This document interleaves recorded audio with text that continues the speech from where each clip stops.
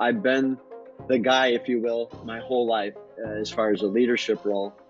Welcome to the Competitive Mindset Podcast. Each interview, we talk to leaders who differentiate themselves and achieve high levels of performance through the lens of motivation, competitiveness, and mindset. These conversations lead to thought-provoking idea sharing and growth, accompanied by entertaining storytelling. Welcome along on our journey to lifelong learning, improved performance, and a look inside the competitive mindset. The Greatest Games Podcast interviews coaches of all levels about the greatest games they have ever been a part of. Chris and Brian post 2 episodes per week that explore these great games and also takes a dive into each coach's journey and some lessons that they have learned along the way. Catch the Greatest Games Podcast on all podcast platforms, as well as thegreatestgames.podbean.com. EK, welcome to the Competitive Mindset. Hi, Billy. It's great to have you. Before I get to the tough questions for you, can you give us a walk through your journey in life and how it's led you to what you're doing now? Absolutely. Well, it's great to be on with you, Billy. You know, I turned 60 this year, and I've been in sports, for a career for over 30 years. I can honestly say, I heard Coach Alvarez say it, in his retirement. I feel like I haven't worked a day in my life because of my passion, for sport. So my career, 1989, I started my career over from 1985 to 89. I lived in 5 states, had 11 different jobs, and just couldn't connect my career, to my passion, which is, sport. So I started my career in 1989. I moved to Northern Virginia, and I was working for Merle Harmon. Merle Harmon was the voice of the Brewers with Bob Uecker. He worked for NBC Sports, and he had a franchising operation called Merle Harmon's Fanfare. So I lived in Northern Virginia for 5 years, and small company. There was only 40 employees, so I had exposure to a lot of multiple different roles. And in 1994, I moved back to Wisconsin. So I'm from Wisconsin, grew up in Menomonee Falls, and at the time, I was married got married in 1992, been married for 30 years next spring. And my wife, Janine, and I said, we want to come back to Wisconsin. There's no better place to, raise a family. And at that time, she was, just starting her undergrad at Carroll University. And my 9-year history of working for Merle Harmon, it was just a bell curve of a business. Our product from the NBA, from the NFL, from baseball, from hockey, and college was just on fire. But in the end, baseball struck in '94, and it just changed the dynamic of that business and this franchising business that we had. So long and short of it, which is the best to come, is I had an opportunity to move again to Utah. And my wife was just graduating then from Carroll. And we didn't want to move because we moved back again to start a family. So I took a job with Nike Retail in March of 1998, March 16th. As cliche as it is, the rest is history, because I've worked for Nike now for 23 years and had an unbelievable career. And we can dig into that as much as you like, because I have much to share. Yeah, we definitely are going to dig into that. But let's rewind a little bit to before everything you just mentioned. What do you remember about competition in the youth? And what do you remember about the first time you participated in a competition, and what you remember drawing you to it? My love for sports is also because I'm an athlete, and I'm an athlete to this day. It really, I'll probably go back to middle school when I first started going to basketball camps. And I was fortunate enough to have access to go to Al McGuire camps. So Marquette was a big part of my family's history when I was growing up. My parents, who are still living today, they're 93 and 90. They're huge sports fans. We were season ticket holders for 38 years for Marquette.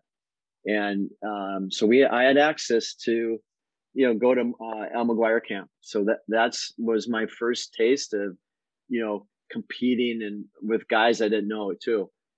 So in 7th grade, I went to Al McGuire camp. 6th and 7th grade, I went to Al McGuire camp. And then when I was in 8th grade, I went to a basketball camp in Three Lakes, Wisconsin. And I talk about this all the time because it was a 2-week basketball camp, and I was 14 away from home. And my roommate, Dan Rupar, he was a year younger than I. And we were competing against all kids from Illinois because it was Ray Meyer's basketball camp. Yeah, so Ray was the head coach at DePaul University, and my dad sold steel for his career, and his territory was state of Illinois, but Chicago, and he knew a guy, Joey or Pete Perrone, and Pete Perrone, because they were a private school, DePaul, he actually bought the uniforms for DePaul, and he connected me to Ray, and Dan and I got to go to this camp, which was in Wisconsin. And Billy, all these guys thought that Dan and I were just these farmers. They thought we were these farm kids. And here it is, 2 weeks into the camp, or after, there's a big all-star game, and Dan and I are on the all-star teams. It was just unreal. And so it was just cool to compete at that level. And you're playing against kids who, most of them grew up in Chicago, city of Chicago. And again, they thought Roops and I were just these farm kids, and we were ballers just like they were. So, 13, 14, that was the start of competition for me. Well, it's interesting there. You reference a bit of like an underdog mindset and, the perception of who you were as a player and as a person to these other people, and then overcoming that, to being on the All-Star team and succeeding in what you want to accomplish there, I think is a huge aspect of a lot of people's success is, okay, there's some sort of slight, whether it's perceived or real, and how can I be driven to prove you wrong, essentially? Right. Yeah.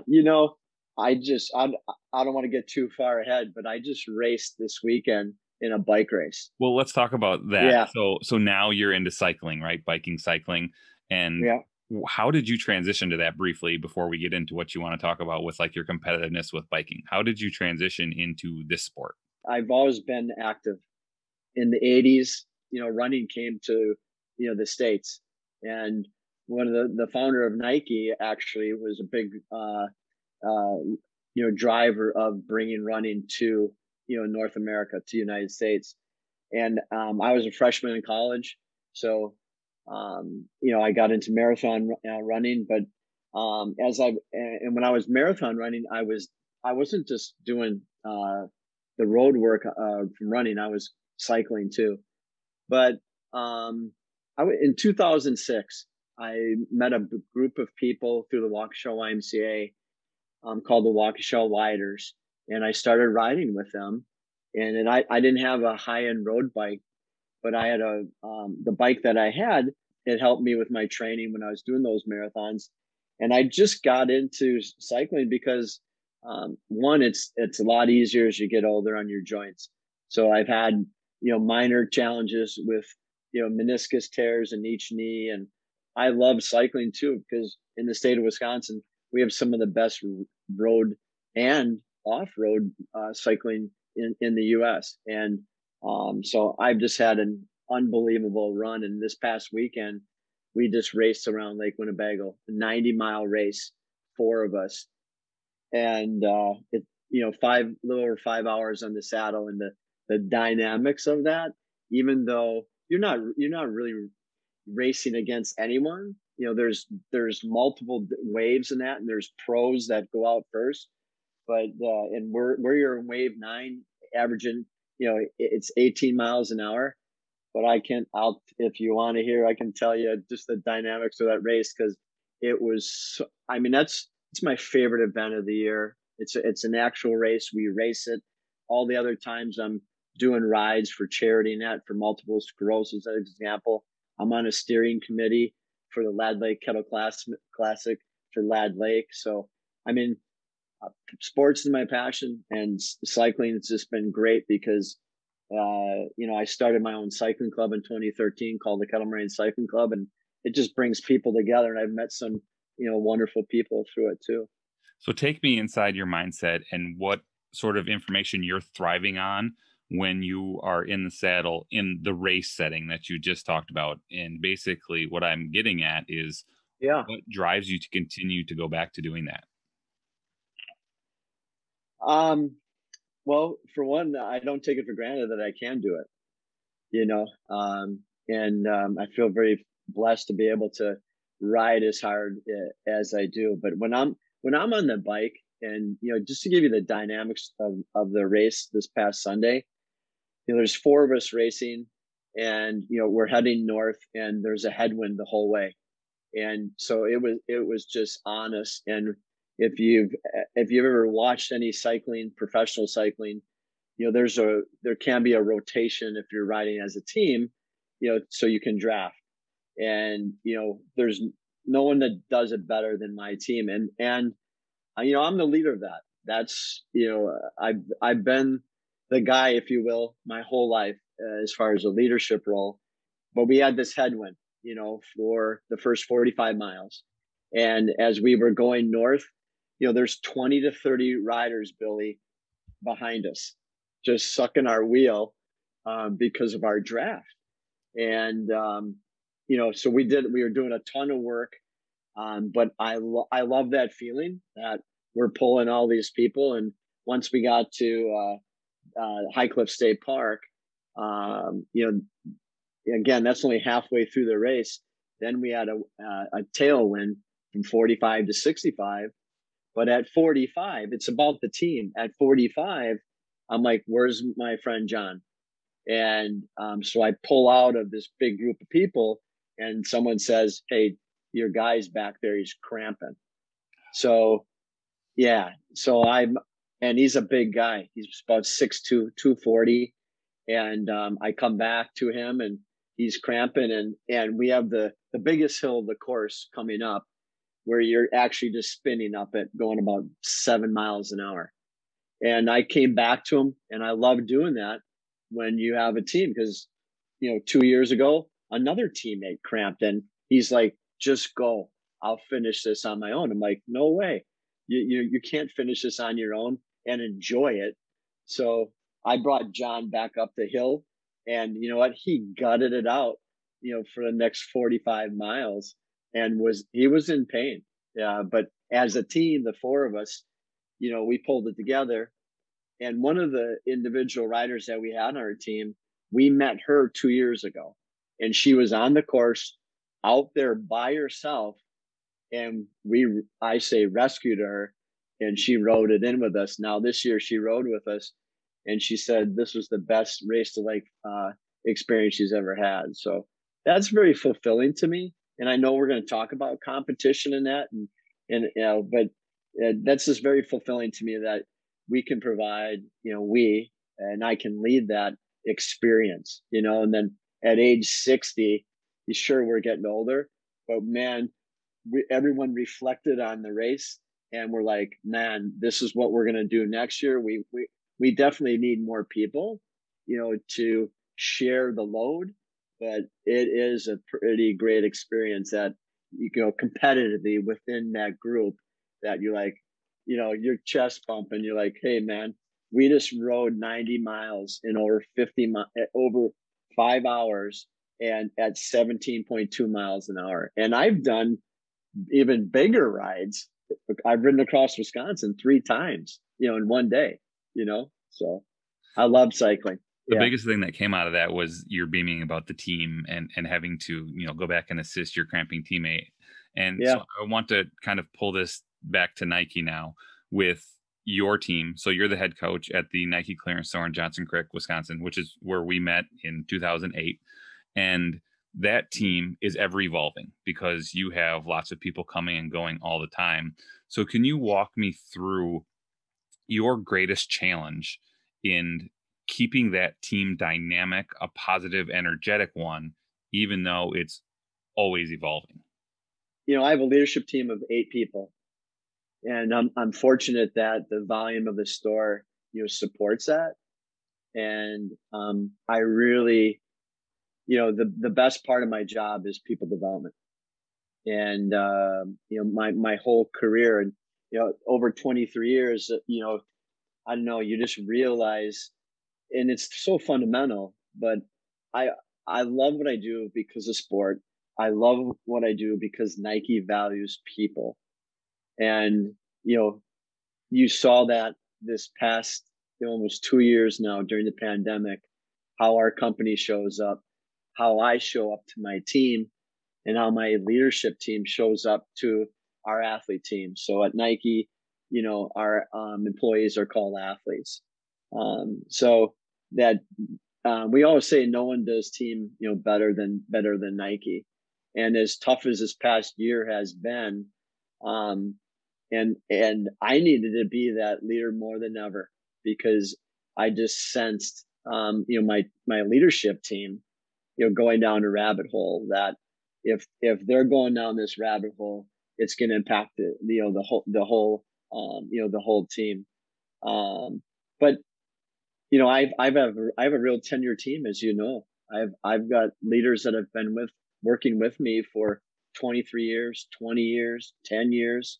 Yeah, but there's always been a core group that are interested in careers with Nike, and they've started their careers in Johnson Creek, and now they're working for the brand, and whether it's a different retail location or working at the world headquarters. And 7 months ago, I launched TK's Timeout, and TK's Timeout is it's a monthly collection of bringing people together who came through Johnson Creek, or I just have this amazing, massive group of my circle of influence, um, and we meet once a month just to talk like this, and what it is, they're inspirational, motivational people that are just passionate about what they do, whether they work for the brand, for Nike, or the organizations they work for. So, yeah. So you mentioned the rabbit hole that your leadership team was going down and you needed to be the leader for them. Can you pull out maybe one tool that you used to pull them out of the rabbit hole to keep you progressing and moving forward in the direction that you needed your store and the company in general to be moving towards? Well, communication is a big thing. Just checking in with your leaders, and what do they need from me, and what do they and that to our leadership team, they're having that same type of communication, but also understanding, when you put that aside, which is a huge part of understanding how people are feeling, that we still have that goal, that we have a business to run, and that's easier said than done, right? Because I have 7 other leaders, and it's a diverse group of people, but communication, and just seeking to understand how they're feeling, and then, but in the end, to pull that group together through our weekly leadership meetings, and what we have to get after. And it's been challenging, for all of our Nike stores, for sure. I can say for my team, for our store in Johnson Creek, as challenges it's been the most rewarding. It's been the most rewarding because of not just that communication, but the character of these people. They they they flat out care about each other. They care about this team of people, and that's why we always say, we just had 2 interviews this week, and interviews are hard to come by right now. But I know in that Zoom interview that we had with these 2 applicants, that and just how we stand out as a brand, and how we show up to people. And it's no different from that interview to how we show up daily in the store, that you can only imagine.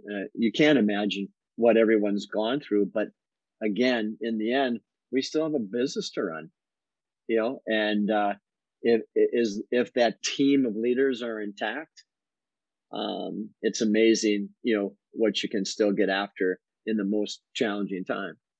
So you just mentioned business that you have to run, and there's certain metrics. I'm not going to go bore people with the different metrics, but we had basic meetings once a day, say, hey, we want to hit these numbers, these metrics today. So they were short benchmarks to reach an ultimate goal, which was a quarter or a year benchmark of service, sales, whatever it might be.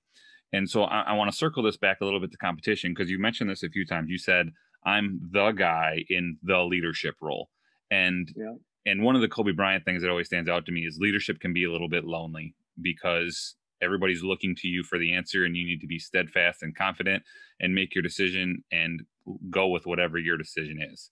So when you're competing in the store to meet your marks, are you driven by the fear of losing or the joy of winning and meeting those marks? Yeah, I was interested in prepping for the podcast and looking at your notes. It's definitely it's never been about the fear of losing for me. It is about the joy of winning, and I'll be transparent too. Over 30 years, successful years in sports. There's times where you get tired of being the guy, because not only am I the guy for my business, I'm the guy for my family. I'm the pillar for my family. I have twin girls who just graduated college, and I'm helping them navigate their futures. And I do that as a passion of mine for people development, not just for Nike, but for outside of my business. It's something that I really enjoy to do. But I launch a cycling club, and I bring people together, for that. So there's times where I'm like, man, you know what? I'm tired of being the guy. But I think in the end, it's what I've been gifted with, and how I can lead people and be that genuine, just the fundamentals of being genuine, transparent, and authentic. But I think if you look at my history, there's a reason that I'm in my leadership role, and also, I guess, from a competitive standpoint, it's put me in that position to be the head coach of the Nike Clearance Store, and to sustain that level of success. That's my competitive advantage. Not everyone can be the leader, and you're young in your career, but you and the podcast, the people you connect with, and you talk about leadership, and um, there's a reason why you people have this success. Not everyone can be the leader, but the best part of being a leader is the team that you surround yourself with, and it's not about the fear of losing. It is there's examples of failure that you go through, but in the end, when you're goal setting and you're realistic with that goal setting and checking off those boxes, the team celebrates those victories. So you mentioned in there being the pillar for a variety of avenues and people looking up to Yeah. you, and that becomes tiresome. So a little bit of a thought process with motivation here, because you have to motivate yourself to make sure your people surrounding you are motivated as well. When you get in your car to go to the store for whatever day it is, and you have that time to reflect and maybe prepare for your day, what's your motivation for leading that day? And how did you discover what that motivation is? Well, I just talked about, prepping, just prepping even for your podcast. And before I came on with you, I had a 2-hour training ride on my bike, and I was just thinking about, the podcast, and thinking about my relationship with you and your wife, Naya. And I'm a very detailed person. So while I have a game plan for each day, I think also about being the leader, that you have to be ahead of your team. And there's definitely with 8 leaders on your team, they all have different responsibilities. But my role is to not only function for the day, but to get ahead of it, and plan ahead of it.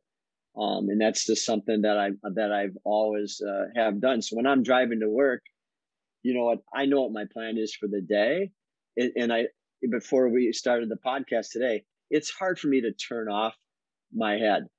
There's always that space where I'm thinking about things to as a leader to provide that leadership for my team about this next our second quarter, September, October, November, and planning.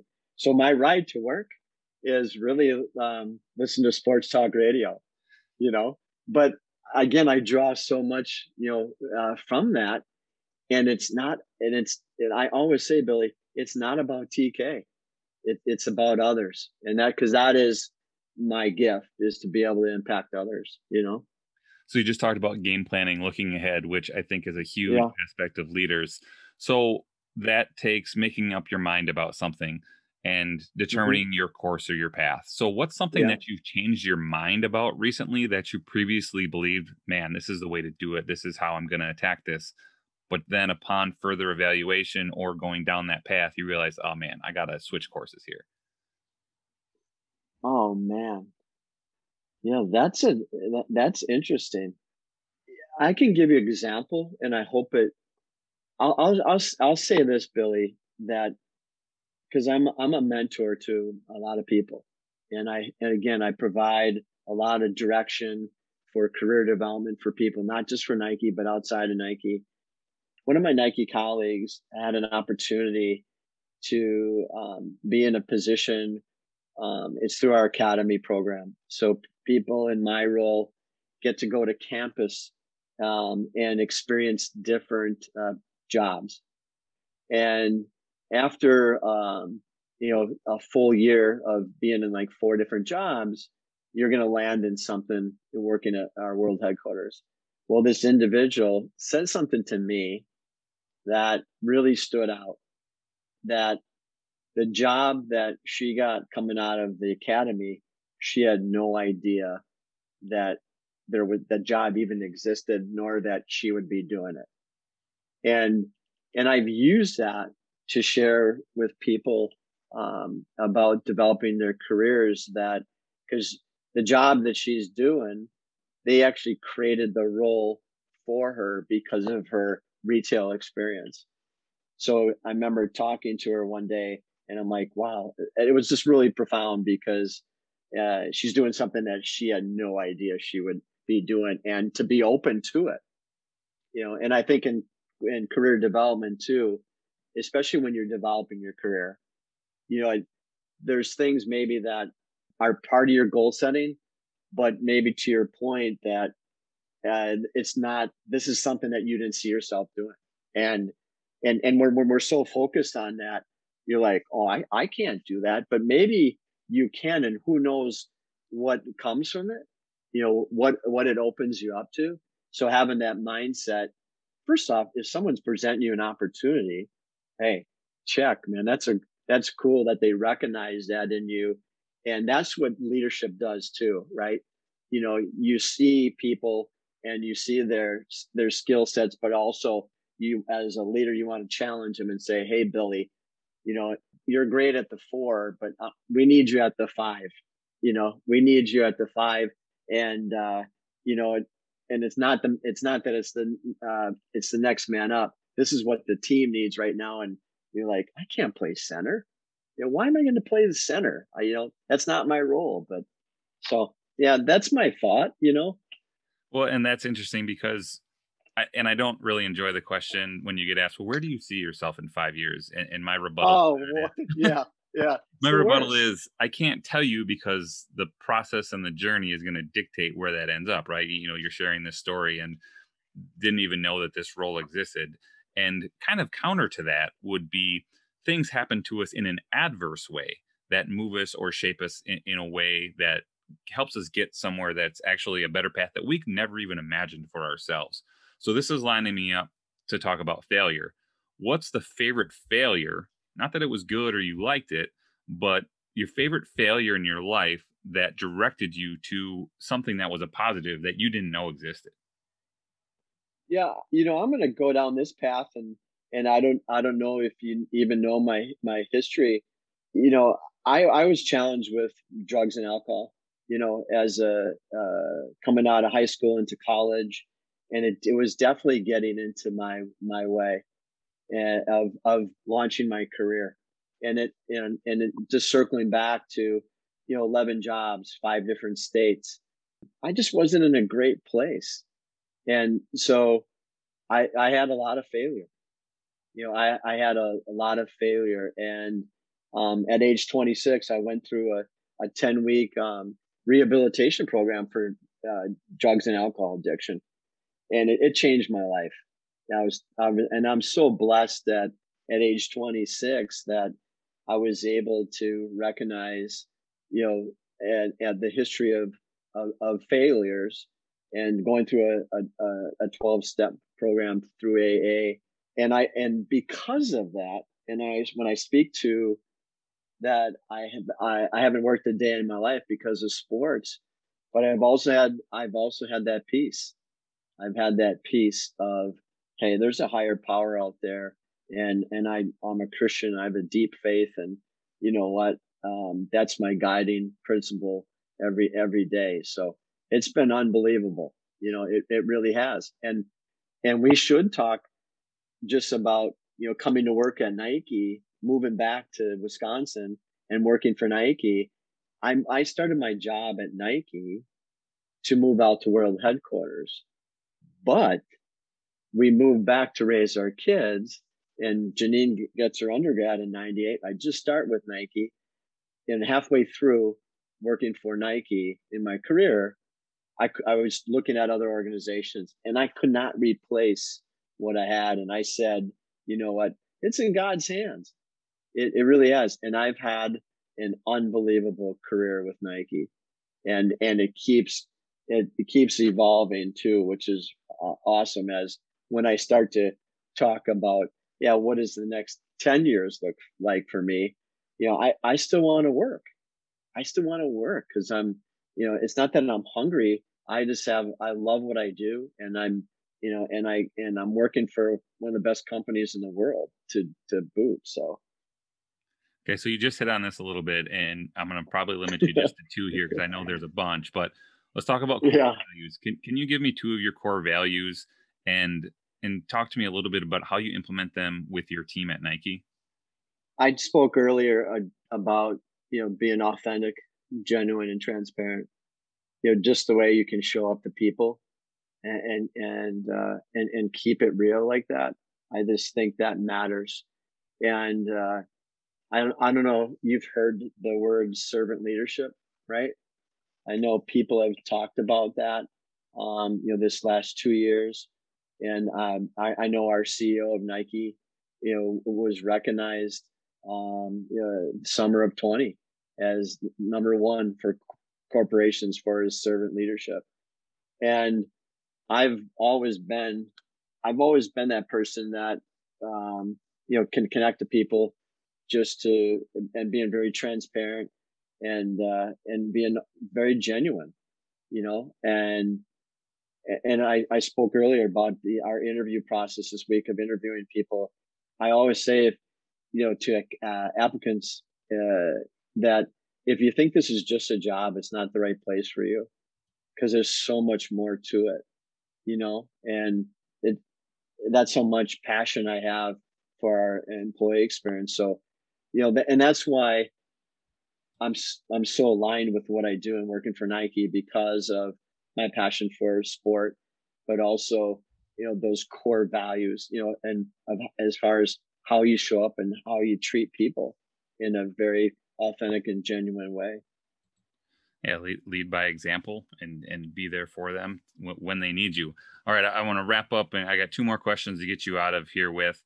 Tell me about some of your upcoming projects. You've listed a whole, bunch of things that you do with the cycling club that you started, and Yeah, you being a pillar for your family and things there, and then obviously the store. So tell me about some things you got coming up and what you're working on. business wise, there's a challenging labor shortage out there. So, um, it's not a project, but it's hiring. So, since 2000, I've been recruiting from UW Whitewater. So 21 years. And last year we couldn't be on campus. Kids weren't back at school. So September 2nd, Thursday, September 2nd, we're back on campus. So it's a big deal. I'm gonna have four leaders there, another full-time employee, And, we just increased our, hourly wage from 10 to $15 an hour. And so I'm super excited short term here that we've got this hiring event at UW Whitewater. Um, Personally, too, I mentioned, my twin girls. So both of them have just graduated from college. So I'm trying to help them, get their career starts. And just through, networking and, my one daughter had a phone screen yesterday and she had a interview today. And that was, again, through someone, that I knew that developed. And I've spoken in this podcast just about my passion about people development. Well, when I can put that full court press, in effect for my kids, how good that feels.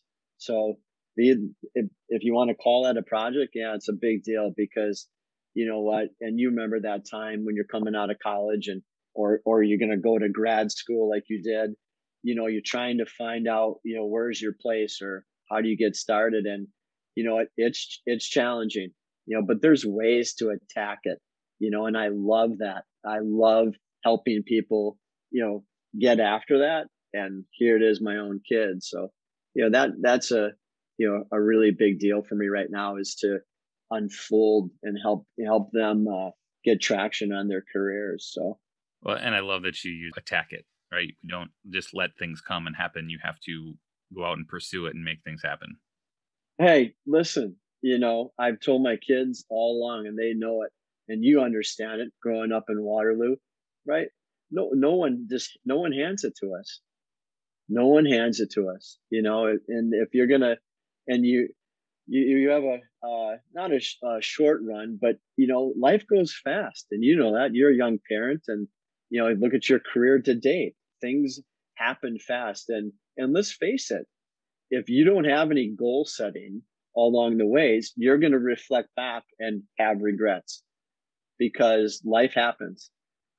So it's important that that you're great at your work, that you're a great dad, you're a great husband, but you also, if you're not taking care of all those things, you know what?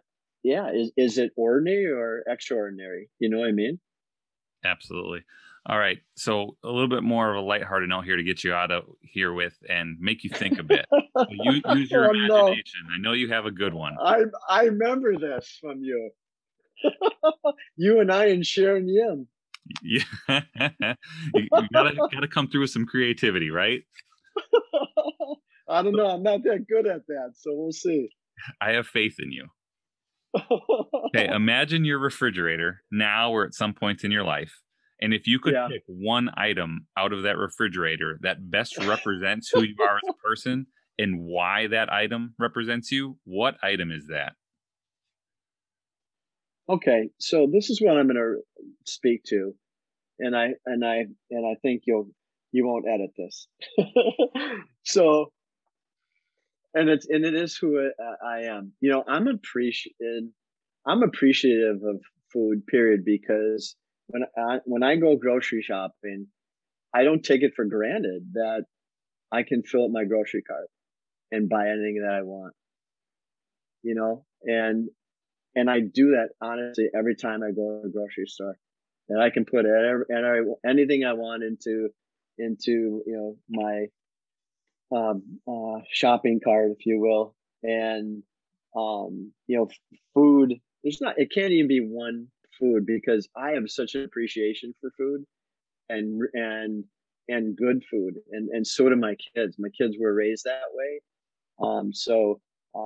Food in general for me, whether it's I'm fortunate to buy whatever I want, and then the quality of food is yeah, my family and I, we just appreciate that.